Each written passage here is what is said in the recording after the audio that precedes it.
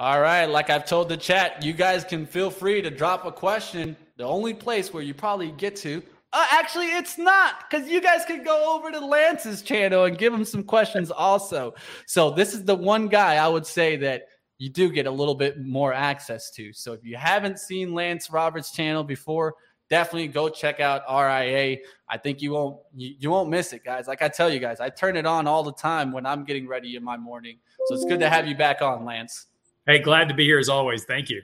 Of course, let's get into it. First thing, of course, how do you feel about the overall market and any changes that has happened recently to kind of your year-end outlook from the recent action? Well, so first of all, let's kind of break this stuff down, I guess, into a couple of components. First of all, the market action this year has basically sucked. I mean, it's just, there's no other way, really, just no other way to put that. We're not even through. Here's an interesting stat for you. We're not even through the year yet, and we've had more negative days this year than at any other bear market in history going. We have to go all the way back to 1974 during that major bear market in 74 to find a year with more negative days. But that was an entire year. So if we keep this up, we'll actually surpass the number of negative days in a bear market going back to 1974. Okay, having said that, here's a couple of things. The mistake that investors make now, and again, you have to separate yourself between, am I a short-term kind of a day trader, or am I a longer-term investor? Because when we talk about managing money, it's all about duration. How long am I going to hold something for? So if I'm going to buy Tesla, it's very oversold. Apple's very oversold, probably going to get a bounce.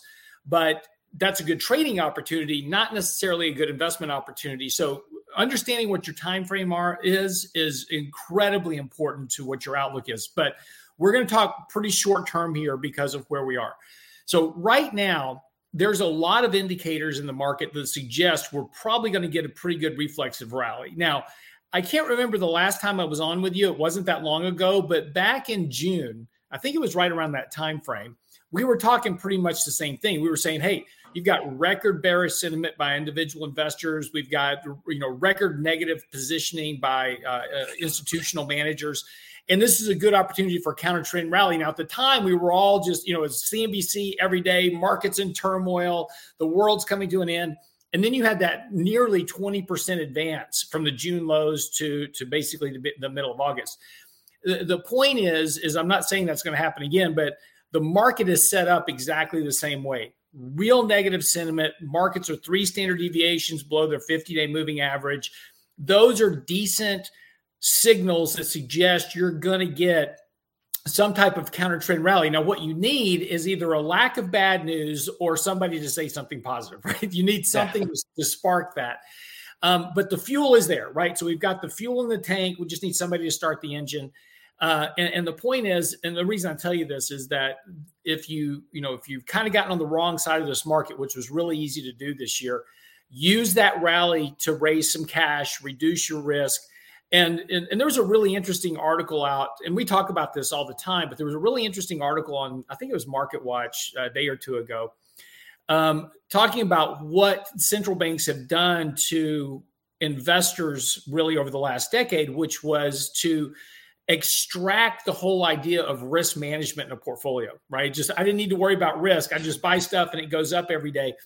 And, bear market will teach you pretty quick. And there's a lot of people that have never seen a bear market. So, hey, welcome to the party. Yeah. This is my 4th one. And here we go.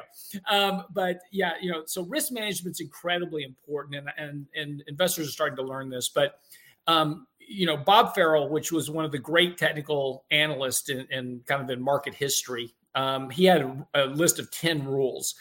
And one of his rules is that investors buy the most at the top and the least at the bottom. And that's because of psychology and where we get offsides in markets. And when markets are really under a lot of stress like now, this is where we get offsides. We get too negative in our portfolio. And then we miss opportunities. So, try not to panic sell here. You're going to get a reflexive rally. That's where you want to lift some exposure, raise a bit of cash.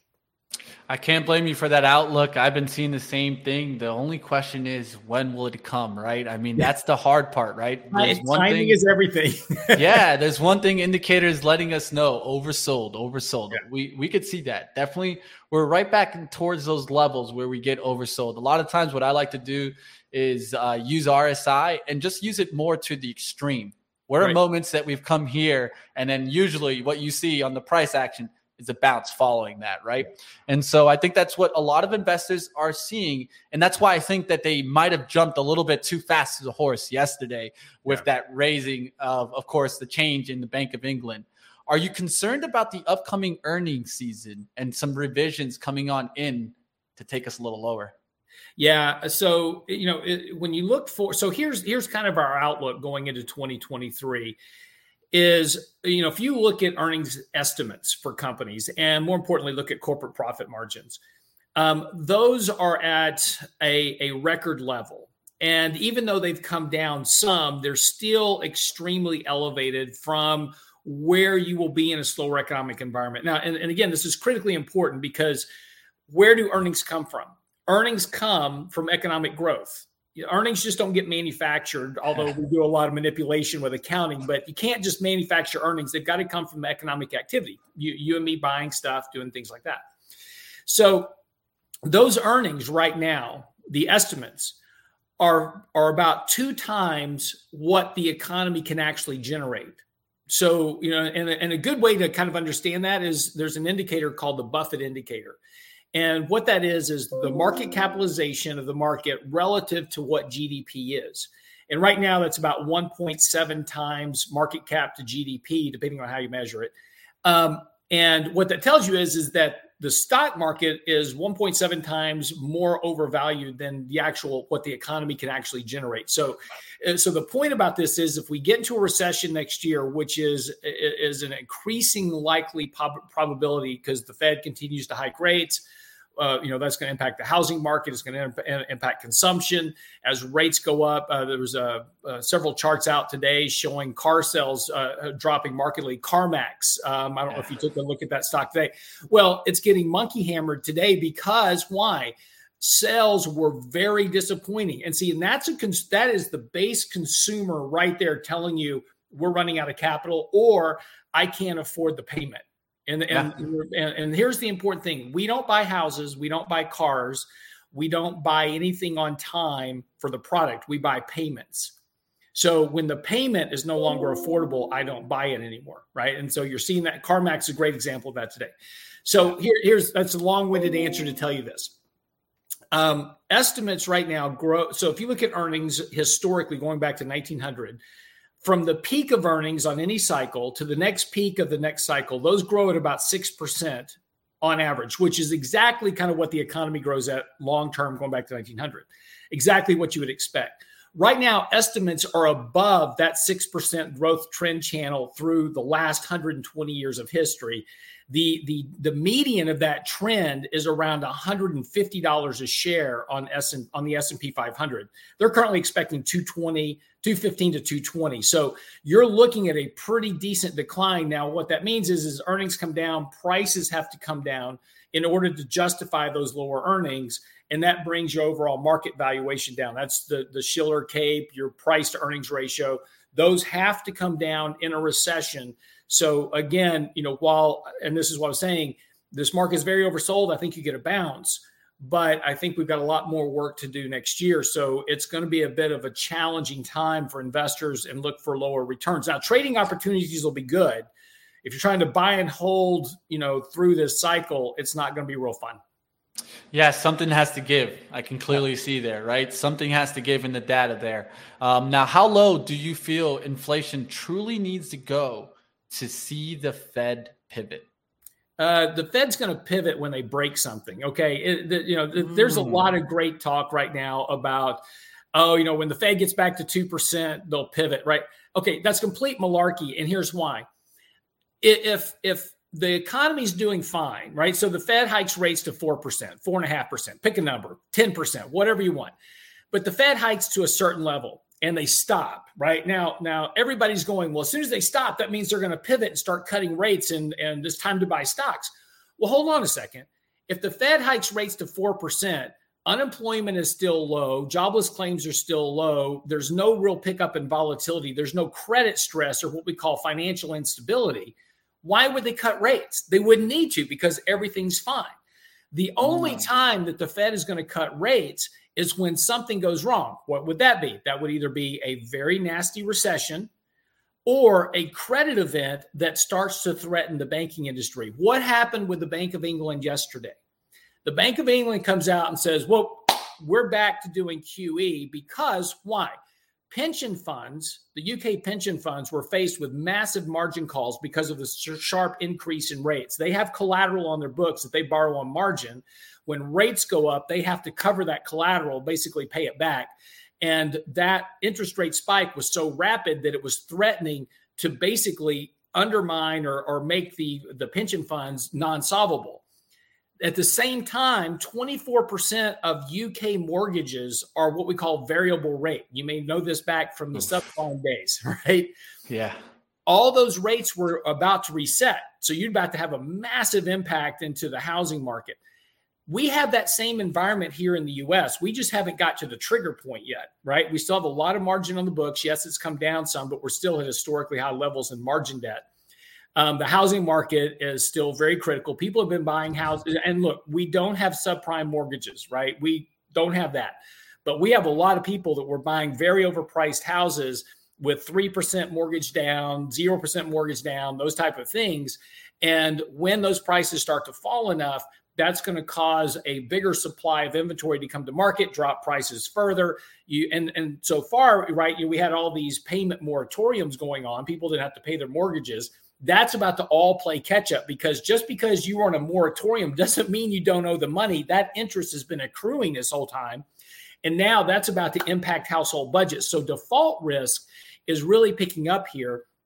But again, that's why you watch credit spreads. You watch your spreads between your A-rated bonds and your C-rated bonds. You look at your different yield structures. Those are starting to increase. They're not to worrisome levels yet, but that can happen literally overnight. And that'll happen if the Fed hikes rates to a point that something breaks. That's when you see this stuff start to blow out. And again, that's when the Fed will start cutting rates. But that's not when you want to buy stocks, because when they're cutting rates, you're going to be in the midst of the decline. When they get towards zero, that's when you start buying stocks again. So is the Fed being too aggressive here? Absolutely. No doubt. That's a quick answer there. Why? Well, I was this morning. Look, the economy has more debt than at any other point in history, right? 30 trillion in government debt, household debts at a record, consumer credits at a record. We're all dependent on low rates, right? So the Fed's here hiking rates on the short end, which comes right home into credit cards and other types of structures.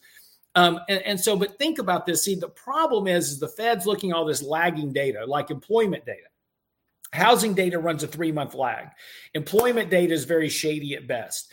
But it's a lagging indicator.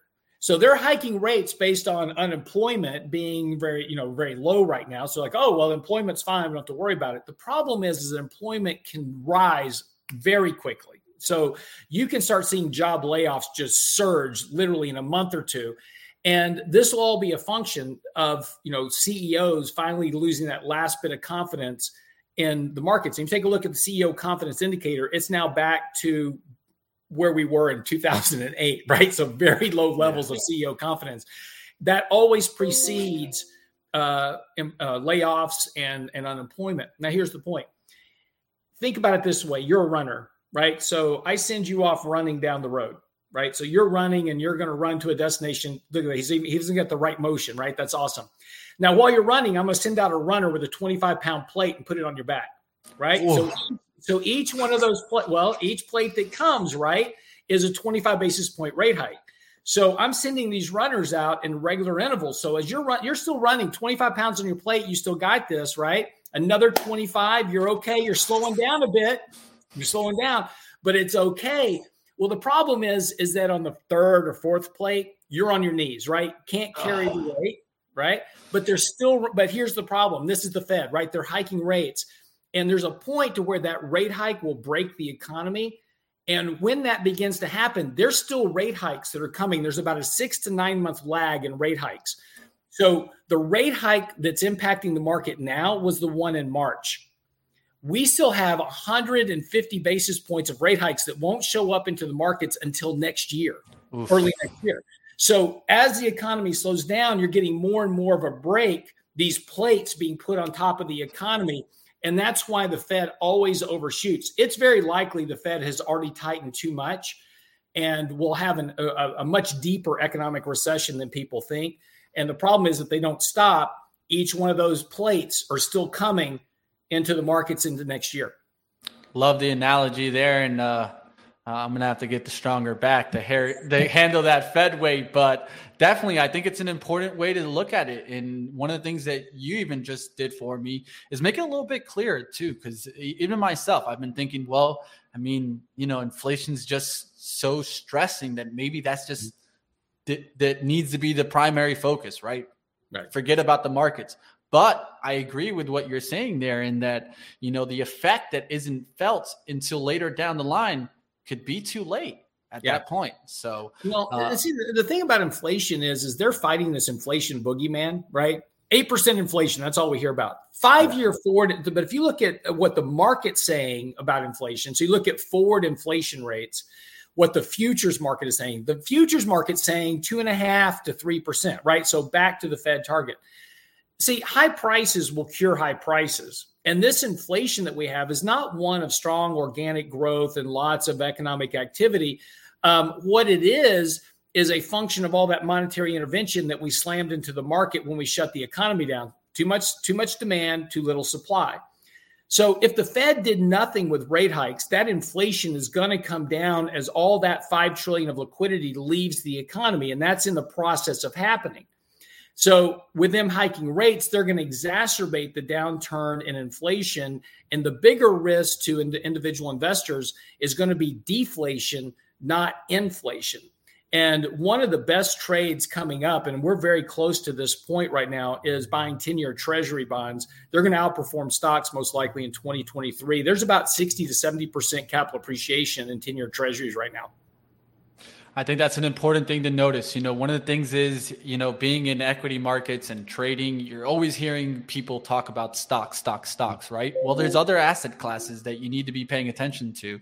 And I think that's a great conversation that you're bringing into it with the Treasury bonds. Last one I want to go ahead is you've recently put out an article about potentially maybe that big short squeeze coming. Tell us why you're still seeing this, and do you think the rally is incoming? And what are certain things that we should be looking for to see that rally come? Well, I think you're seeing those right now. And again, the point was, if you take a look at a lot of indicators, in fact, I'm kind of following up on that article in this weekend's newsletter on the website as well. Excellent. So if you go to realinvestmentadvice.com, there's a newsletter subscription button. I'll email it to you.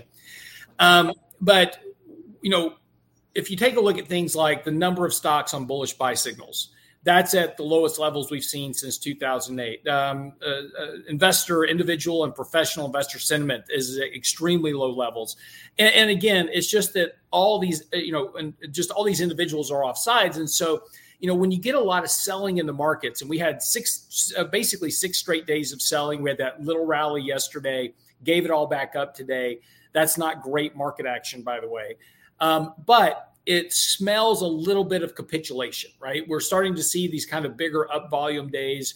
When we get these sell-off days, that volume's picking up.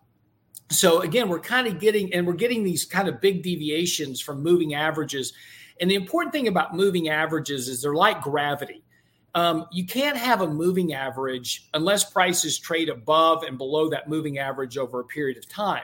So if you think about a moving average, it's like it's a fixed point in time. And if I stretch a rubber band as far as I can in one direction and let it go, physics says that it has to snap back an equal distance in the opposite direction. So and prices work the same way. When they get too deviated from that moving average, you're going to get that snap back towards the moving average. That's what happened in June, July, and August. We went from well below the 50-day moving average to 3 standard deviations above the moving average. And that was where the 200-day moving average was, by the way. Failed there and then came back down and have retraced that whole gain. That's not great market action. That's exactly what you expect to see in a bear market. And also, too, I've been showing this chart lately about the 2008 analog that, we're tracking almost perfectly what happened in 2008. Well, the point we're at right now was the low before the rally that we had before Lehman.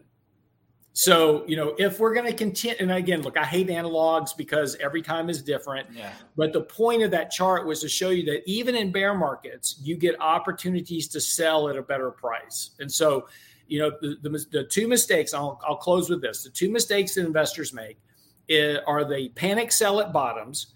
And then when the market does rally to give them an exit point, they start thinking that the bull market's back and they don't want to sell because they don't want to miss more upside. And so the market's going to give you opportunities to sell. Just make sure that you take the opportunity to sell. Yeah, it's hard. It's just one of those things where I see, a lot of people just always trying to play the hero game. And we know how that usually ends up. Playing the hero. And what I always say is, even if you don't maybe catch the bottom, maybe you miss a couple percent. I think we're pretty far from the top, right? I mean, so it's not going to be the worst thing to miss a percent or two. So I appreciate you coming on. We did a little overtime. So you guys in the chat, do us the favor, hit the thumbs on up. Appreciate you coming on like always, Lance, and we'll have you back on. Thank you.